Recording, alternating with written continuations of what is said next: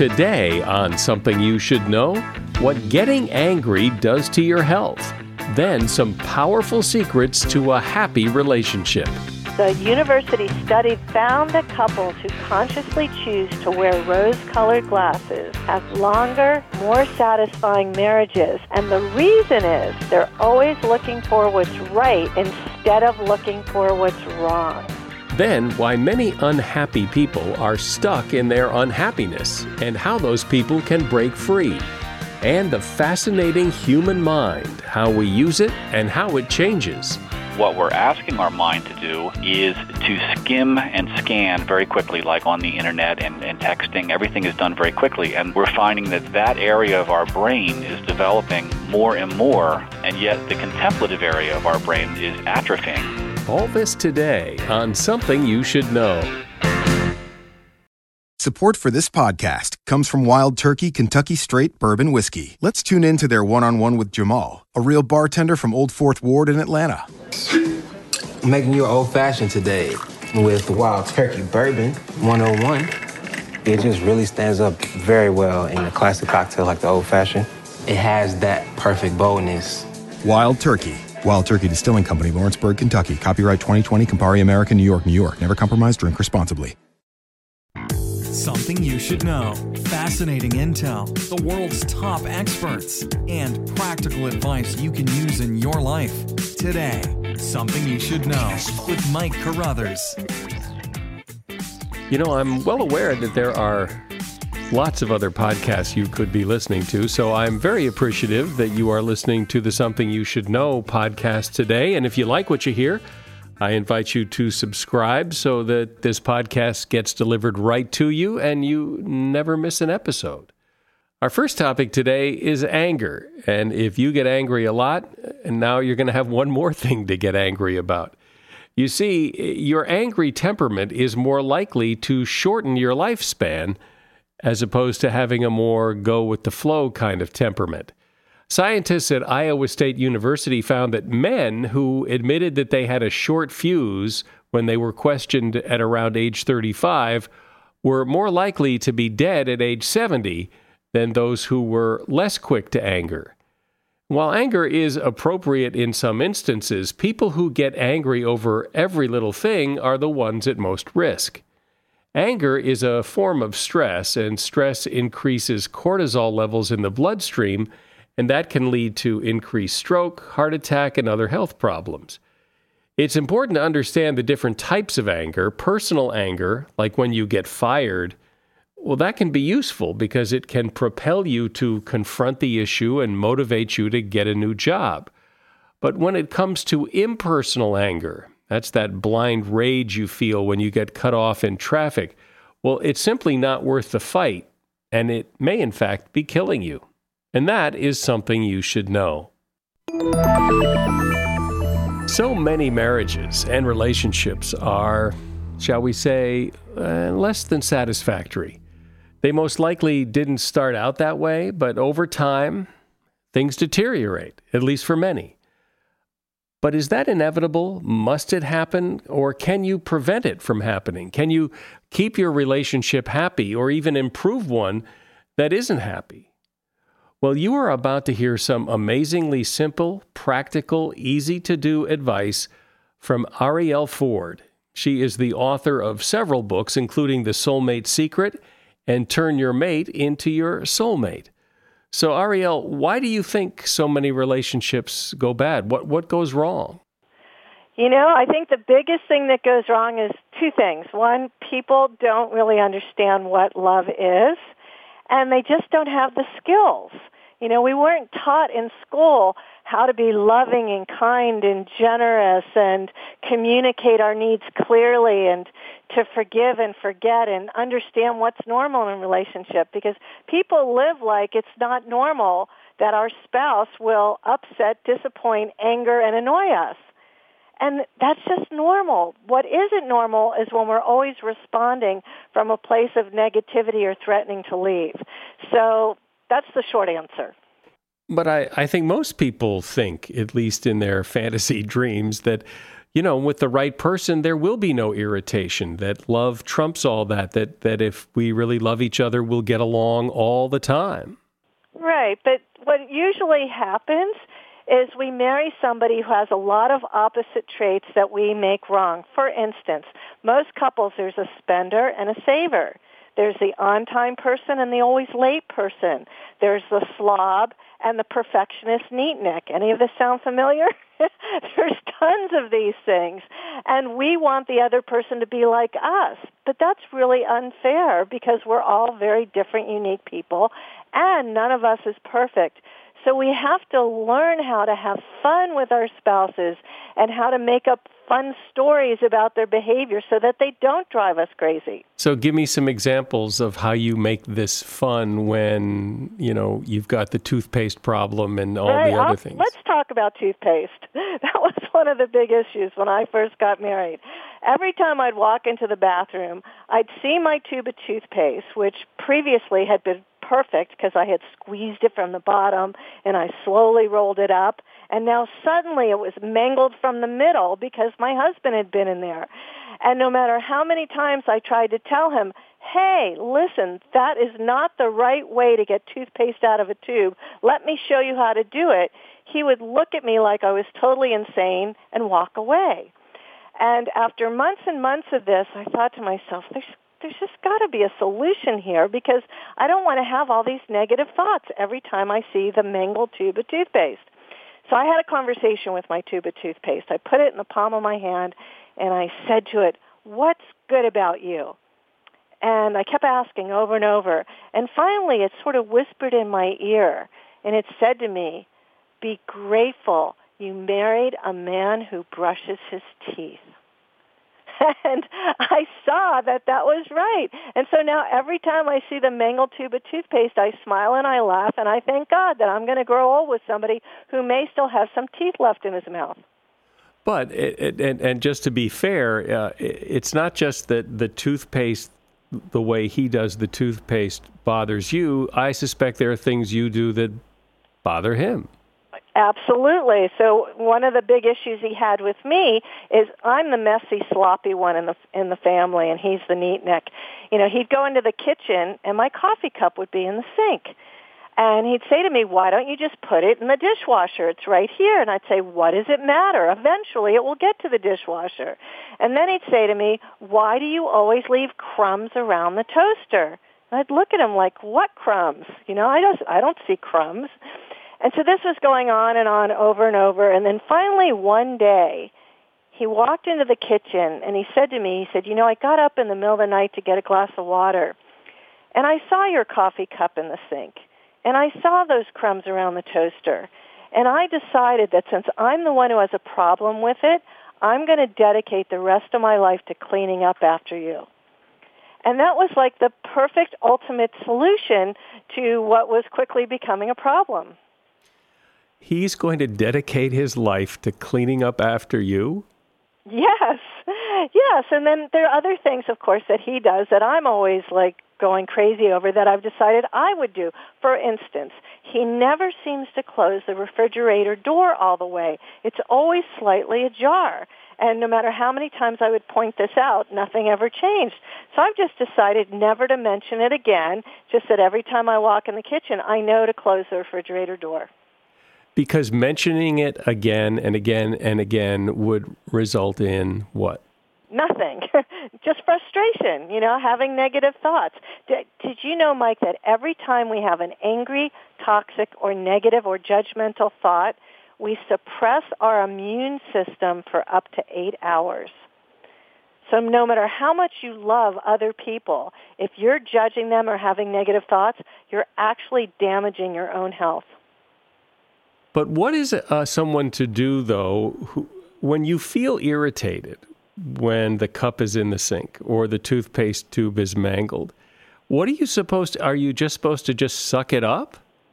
No, for me, what I like to do is get myself to neutral.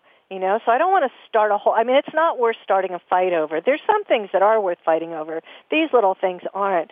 So you just go for a walk, take a bath, do some deep breathing, get yourself to a neutral place, and then ask yourself, what new story could I make up about this behavior that would be fun? And let me give you an example.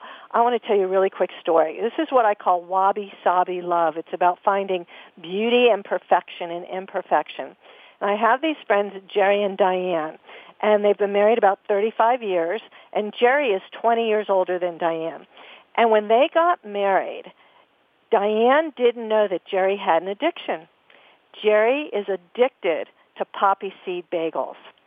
And every single morning he gets up before her, he goes into the kitchen, he slices a bagel, which sends dozens, if not hundreds, of little black seeds all over her white tile floor. And then an hour later, when she gets up, it's the same routine every morning. She wets a paper towel, she gets on her hands and knees, and she wipes up the little black seeds.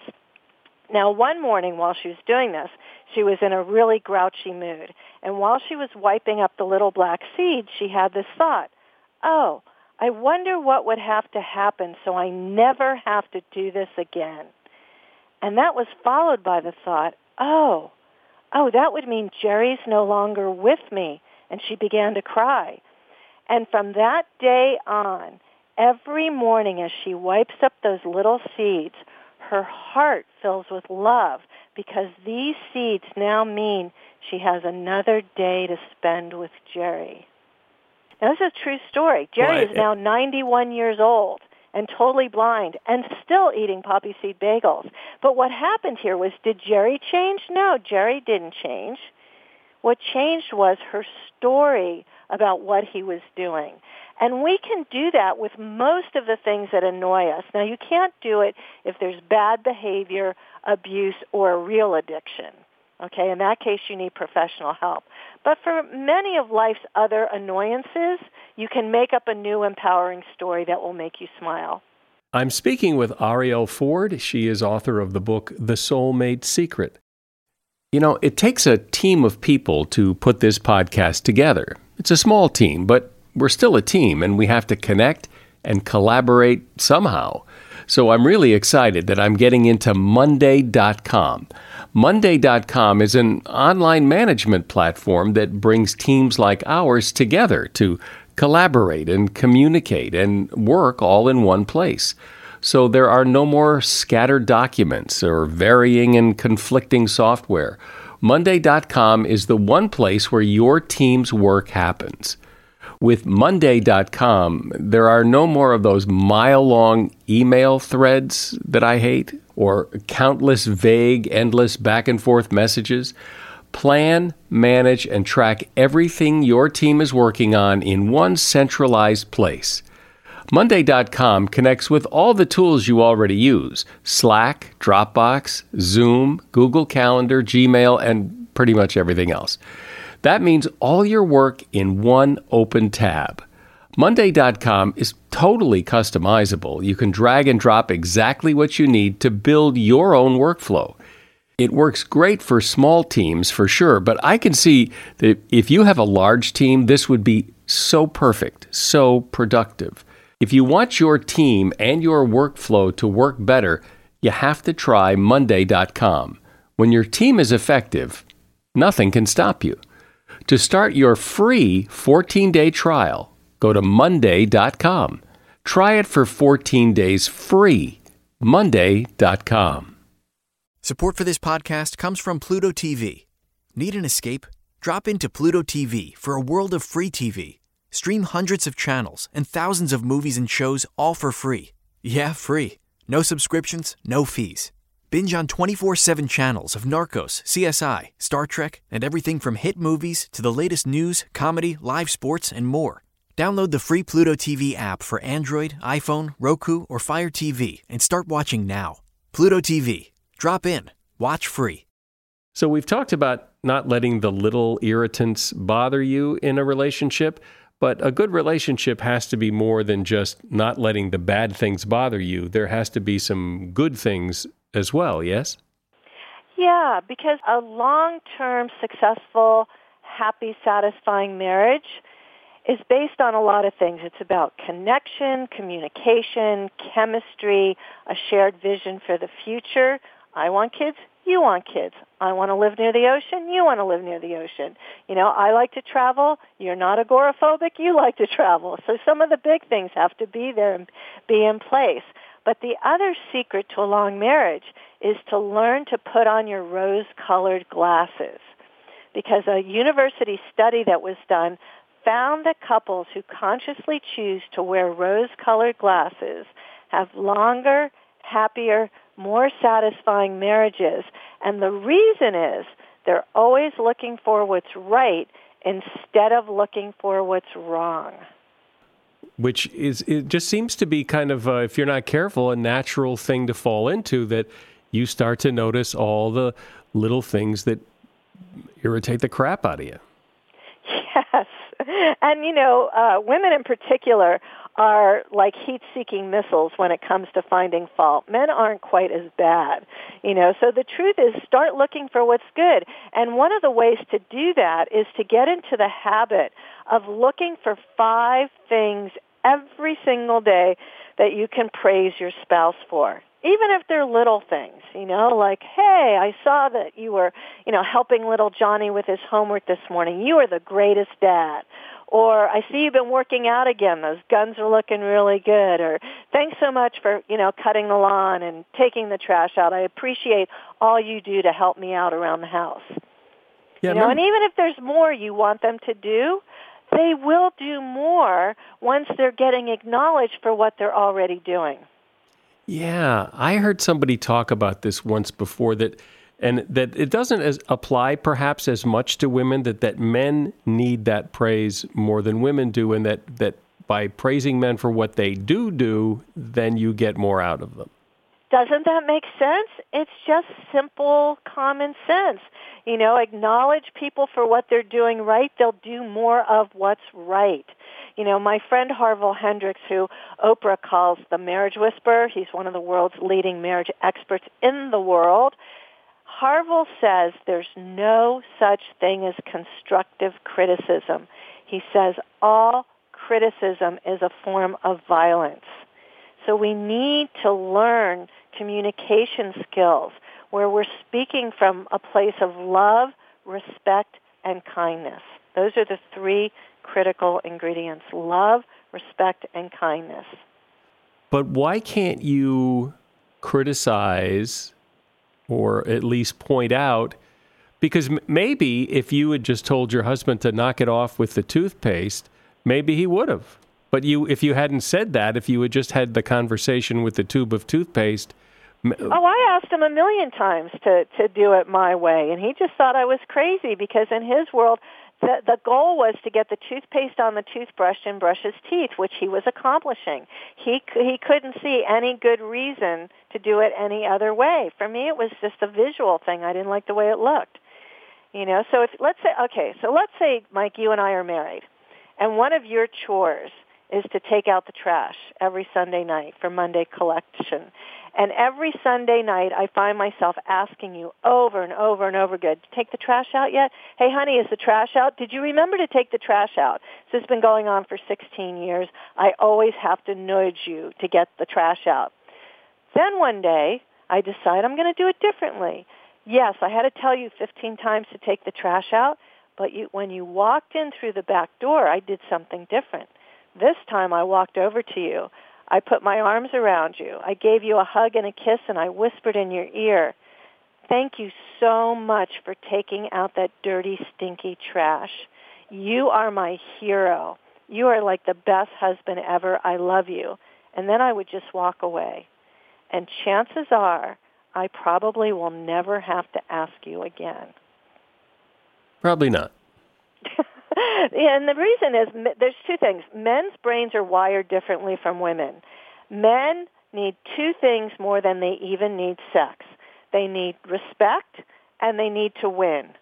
And so by talking to you that way, I'm giving you both respect and you're winning, and I'm also explaining why I need you to take the trash out, because it's stinky and it's smelly and I don't want to be anywhere near it. So now you have purpose in it. So if you just learn how to talk to your guy, you can get him to do almost anything. And actually, I have scripts on how to do this in my latest book, which is called Turn Your Mate into Your Soulmate. And there's free chapters from the book at my website, which is soulmatesecret.com. What about, though, with women? I mean, we've established that men need that praise and respect and to win. Well, what do women need? Women want to be heard. They want to be listened to, and they want their feelings understood. So that means you don't try to talk us out of what we're feeling, and you let us say what it is we need to say. So if I'm saying, gosh, I'm really upset about such and such, but I don't want you to fix it for me. I just want you to listen to what I have to say. Then don't try to give me a solution. Men are always trying to fix things, but most of the time we can fix it ourselves. We just need to vent a little. So let me vent a little, and when I stop talking, say to me, I completely understand how you're feeling, or, I'm sorry that you're feeling that way. Is there more? Because there might be more that I need to say. And then once I'm heard, I'm going to feel a whole lot better, and then I can go back to my life. What if it's, though, not a little thing that happens, like taking out the trash or not taking out the trash or squeezing the toothpaste, but what if it's something that's really upset you? It's a one-time thing, but it's a big thing. And yeah, okay. I'll give you an example of that. So let's say that my husband and I go to a party. Brian and I are at a party, and we're talking to Mike and Sue. And Brian says something that shocks me, humiliates me, embarrasses me. And in that moment, I can say nothing, or I can rip him a new one publicly. And I decide to say nothing. And now it's midnight, and we're driving home, and I'm mad as hell. Now, I could say something, but then neither of us is going to get any sleep, because I actually believe sometimes you can go to bed angry. So I go to bed, he goes to bed. He still doesn't know that I want to kill him. But when I wake up in the morning, I say to him, hey, Bri, I have a problem I really need your help with. Do you have 10 minutes sometime today to help me with this? And he'll say, yes. Okay, yeah, 4 o'clock. I said, great. Why don't we go for a quick walk at 4 o'clock? Because you want to talk about it now? It's like, no. Let's talk about it at 4 o'clock. So 4 o'clock, we go for a little walk, and I say to him, I know how much you love me, and I know that you would never purposely embarrass or humiliate me. But I need to tell you that last night at the party, when we were with Mike and Sue, and you said ABC, I felt XYZ. And then I shut up. I don't say another word. And 9 times out of 10, I'm going to get a huge apology. Why? Because nobody wakes up in the morning thinking, wow, how can I make Ariel miserable today? That's not how people live, and yet we are always reacting as if people are doing stuff to us on purpose. That would take a lot of self-control to hold that in for that long and not say anything. That's a lot of self-control.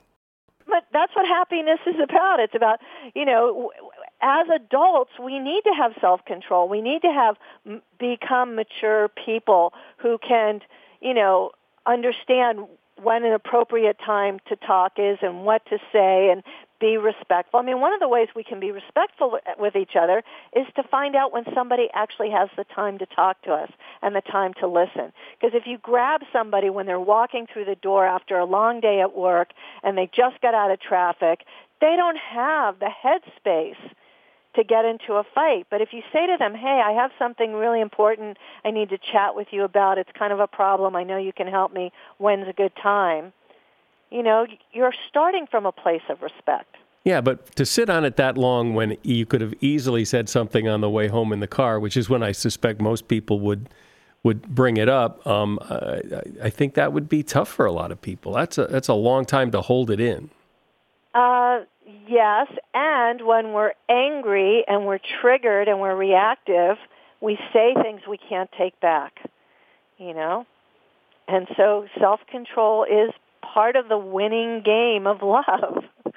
Otherwise you're just going around apologizing all the time. Oh, I'm sorry I called you such and such and such and such. I didn't really mean it. It was just in the moment.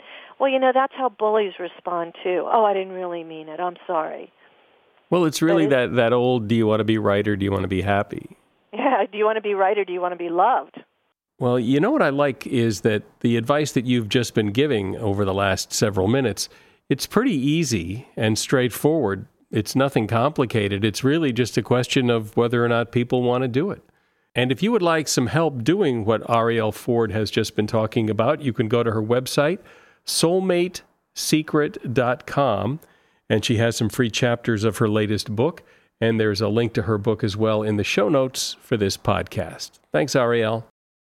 Do you own or rent your home? Sure you do. And I bet it can be hard work. You know what's easy? Bundling policies with Geico. Geico makes it easy to bundle your homeowner's or renter's insurance along with your auto policy. It's a good thing, too, because you already have so much to do around your home. Go to geico.com to get a quote and see how much you could save. It's Geico Easy. Visit geico.com today. That's geico.com. Hey, I'm Kat Lasso. I'm Xavier Jernigan. And I'm Speedy Morman, and together we're the hosts of Spotify's new morning show, The Get Up. Every day we're bringing you the biggest news stories and pop culture headlines. Ooh, and the conversations you need to be in on. Okay. Don't worry, if you're not a morning person, we're doing the work for you. So just search The Get Up, hit play, and listen up for everything you need to know. With a playlist made just for you. Listen now for free, only on Spotify. Your mind is called upon to do a lot of things to get you through the day. I mean, the world demands that you do a lot and take care of a lot. But in answering those demands, we don't always use our brains and our minds in the way they were designed. And if we did, we might be a lot more productive and a lot happier. So what does it mean to use your mind correctly? Here to explore that is Thomas Sterner. He's the author of a book called The Practicing Mind, Developing Focus and Discipline in Your Life. It's great to have you here, Thomas. And let me have you start by explaining what you mean by how we're using our minds sometimes in a way that's really not optimal. Well, one of the problems is that we're in a society that is moving, or I should say a culture that is moving faster and faster. I think sometimes we lose track of that. An example that I give is if you go back 100 years and people wanted to cross the ocean, they got on an ocean liner, and if it took 3 weeks, they felt like they were state-of-the-art and moving at a pretty good clip. Now we get on a plane and it's 6 hours to London or whatever, and we feel like it's the eternal ride. Our perspective of how quickly things are moving and how much of a demand there is on us to function at that level in every area of our life is really skewed because it has come on us, really for the most part in a generation, and it's continuing to grow faster. You see it with the kids today. They expect everything to happen right now, and if it doesn't, they're impatient. And so with all this going on, it's very hard to stop and just be present as opposed to thinking about all the things you've got to do, all the things you did last week. And so talk about that. Well, that's true. I think one of the things is that it begins to feel normal for our minds to be running in many different directions all the time because that's what we have to do really to just function in our day. And it doesn't matter whether you're staying at home or you're at work or you're out on your own during the day, meaning it's a day off. Your mind is usually on a number of things at one time, and we look at that as being necessary to function. And the problem is that our minds get more and more momentum in running at this high speed and all the time. And because of that, when we want to stop our mind and focus on one thing at a time, we don't really have that skill set because our mind has not been asked to do that. In fact, interestingly enough, what we're asking our mind to do, and this is something that's being studied, is to skim and scan very quickly, like on the internet and texting. Everything is done very quickly, and we're finding that area of our brain is developing more and more. And yet the contemplative area of our brain, the area of our brain that focuses in and is more present moment, is atrophying. And this is something that is actually being proven through research. So it's not just our imagination, and it's a result it's a natural result of what we're asking our brain to do. Our brain is just basically evolving to accommodate our needs. So if everybody is doing this scanning and thinking about tomorrow and all this, so what's wrong with that? What's the problem? The problem is that, for one, we're finding that it's not very productive. There's a guy by the name of Dave Crenshaw who's written a book, I think it's The Myth of Multitasking, and one of the things that he talks about in that book, and he admits that he did not do the research, he has just studied the research, is that what we're talking about here is switch tasking. We think of it as multitasking when we're doing all these things at one time, but we're actually not doing all these things at one time. Our brain actually starts and stops every time we change direction. So an example of that is you're sitting at your desk, you're doing a report, somebody pokes their head in the door and says, hey, you want to go to lunch at the deli? You stop what you're doing, you look up and you say, yes, what time? And then you answer that, and then you go back to what you were doing as they leave the room. And what has to happen in your brain for that whole cycle to occur is amazing. And what they have found is that when you add this type of thing up during the day, as we keep switch tasking all day long, it's not only physically exhausting, but it really robs us of a very large percentage of productivity that we could be accessing if we were more focused on one thing at a time. But there's also stress and other problems that come up. There are stress because what ends up happening is that what we're trying to do, we have so many things to do in a day, that what we're trying to do is problem solve and be in all these different places, even if it's subconsciously. We're working at our desk, we're with our kids, and we're thinking about this thing that has to get done on Monday morning and it's Saturday afternoon. Or we're just not present in what we're doing. And because of that, our mind is working at several different levels. And that creates stress because we feel this immediacy of these tasks that need to be done.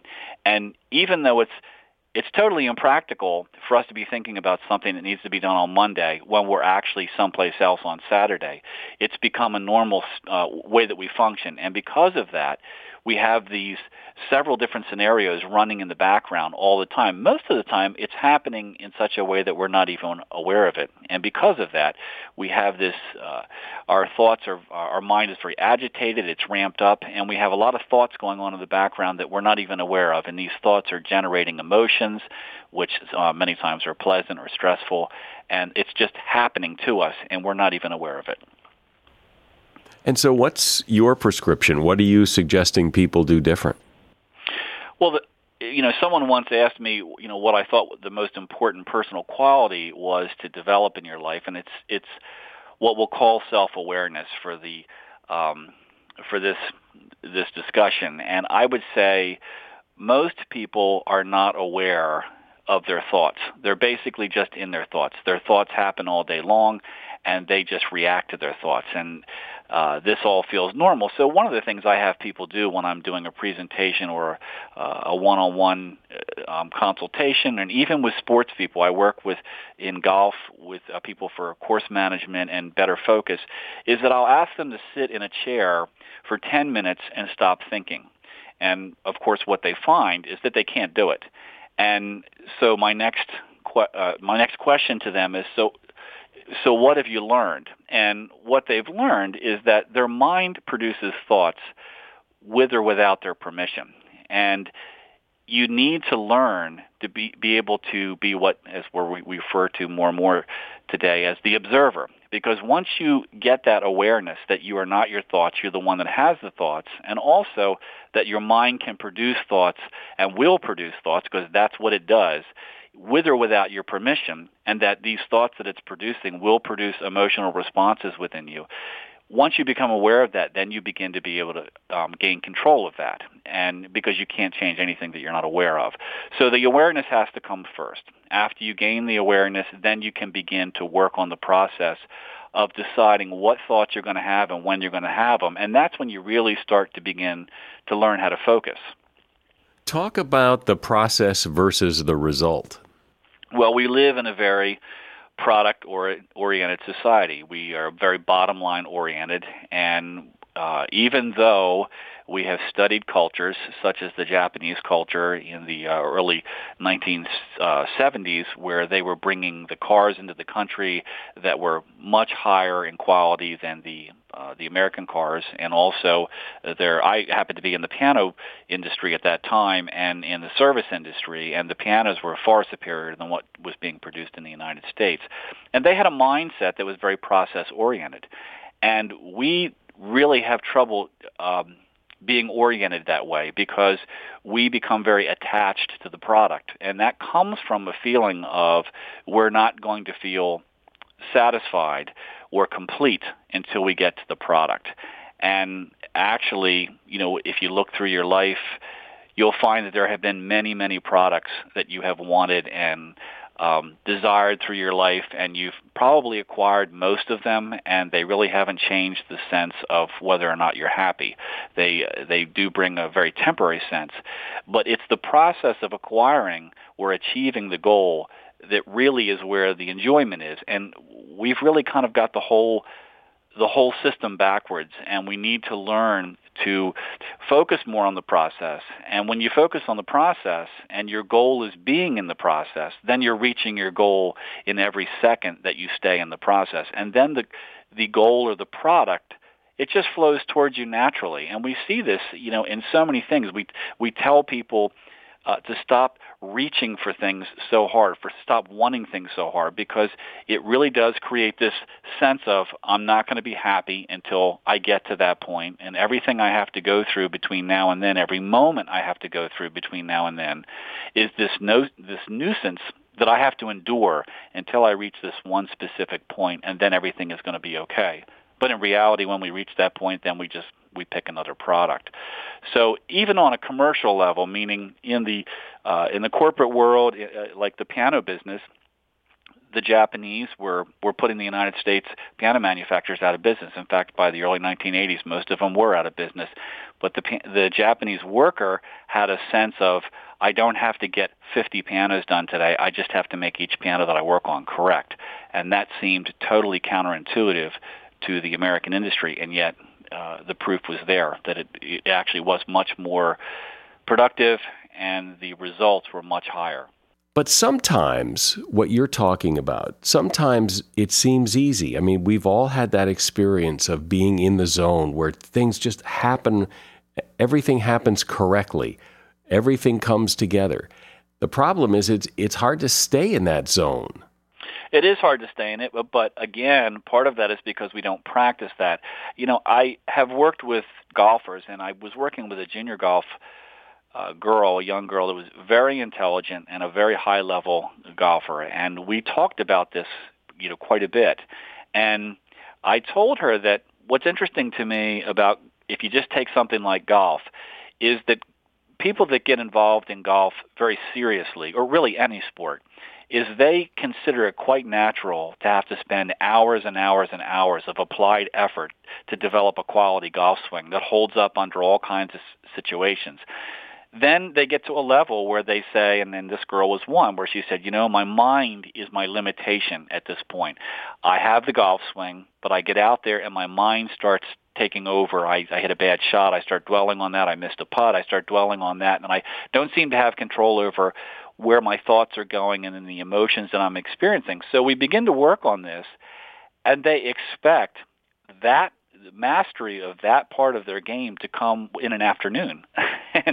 and yet they've got thousands of hours in developing the skill set of a quality golf swing. So this thing here, what we're talking about today, is something that we're proving that this is a key to bringing less thoughts, less stress, higher productivity, a sense of inner peace. And something like that is going to take a certain amount of effort.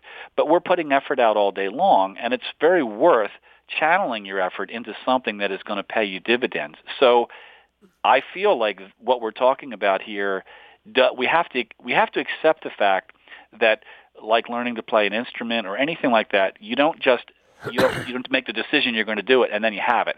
It's a decision that it's a system that you work at. But again, you don't want to fall into this, but I just want to be good at it, because now we're back to the process and the product thing. You're thinking that, well, when I get good at it, then I'll be happy. Well, if you're working at it constantly, then you have already made tremendous strides. And you talk, I think, in the book about, everybody's experienced that where you've driven some length of time and you have no recollection of the last 10 miles because your mind has been elsewhere. And sometimes it's kind of scary that you really haven't been really paying attention. Yet when you learn to drive, boy, you're so focused on every little movement, and that's kind of what you're talking about here. Yes, and the catch-22, the irony, I guess, is the better word for that, is that what we call the beginner's mind. When you begin to learn something, you're always totally focused on it. The better you get at it, the more it drops into the background and other areas of the brain take over and they just handle it. Whether, if you look at toddlers learning how to walk, I mean, they are so focused on what they're doing and keeping their balance. And yet, within a year or so, they're walking across the room, and that's all involuntary. The brain's handling that in the background because the brain has already learned how to do it. And that's one of the reasons why it's difficult to bring your mind into this on stuff that you're very good at, which is one of the reasons why I tell people that slowing down, trying to force yourself to operate slowly, whether it takes something as simple as brushing your teeth. I mean, most of us, we just stand there, we brush our teeth real fast, and then we walk out of the bathroom. Well, if you sit there and you try to really pay attention to your toothbrushing process, you will find, by slowing down, you can't think of anything else. It slows your mind down. It focuses everything on just brushing your teeth. And it's very simple things like that we can do that help us to experience what it feels like to be in the moment and be in the process of what you're doing. And it not only doesn't take longer, but generally you have no wasted effort in whatever you're working at, and you'll find that you're much more productive. You produce much more with less effort and much more succinctly. Great. Well, and who wouldn't want to be able to do that? Thomas Sterner has been my guest, and the name of his book is The Practicing Mind. You'll find a link to that book at Amazon in the show notes. Thanks, Thomas. And finally today on Something You Should Know, unhappy people. There's a famous Stanford study called the Terman Study that followed subjects around for 8 decades and found that being around unhappy people, not necessarily being unhappy, but just being around unhappy people is linked to poor health and shorter lifespan. Well, if being around unhappy people is bad for you, then wouldn't you think that being unhappy yourself is got to be not the best thing? And interestingly, psychologists from the University of California who study happiness found that genetics and life circumstances only account for about 50% of a person's happiness. The rest is up to you. And here are some important traits of unhappy people. Unhappy people are waiting for the future to be happy. They have that "I'll be happy when," and it's an easy trap for them to fall into. Next, they spend too much time acquiring things, while friends, family, and hobbies are much more fulfilling and bring you happiness. They tend to stay home, unhappy people do. When you're depressed, you avoid people. But people will boost your mood and give you perspective on life, so unhappy people would do well to get out and mingle. And they complain. We know that. Unhappy people spend a lot of time complaining. And complaining is a self-reinforcing behavior. By constantly talking and therefore thinking about how bad things are, you reaffirm your negative beliefs. And that is something you should know. That is the podcast for today. I appreciate you listening. I always appreciate hearing from you as well. If you'd like to drop me a line with any questions or comments and tell me how you found the podcast, I always like hearing how people come across the podcast. So if you have a moment and drop me a note, I'd appreciate it. My email address is mike@somethingyoushouldknow.net. I'm Mike Carruthers. Thanks for listening today to Something You Should Know.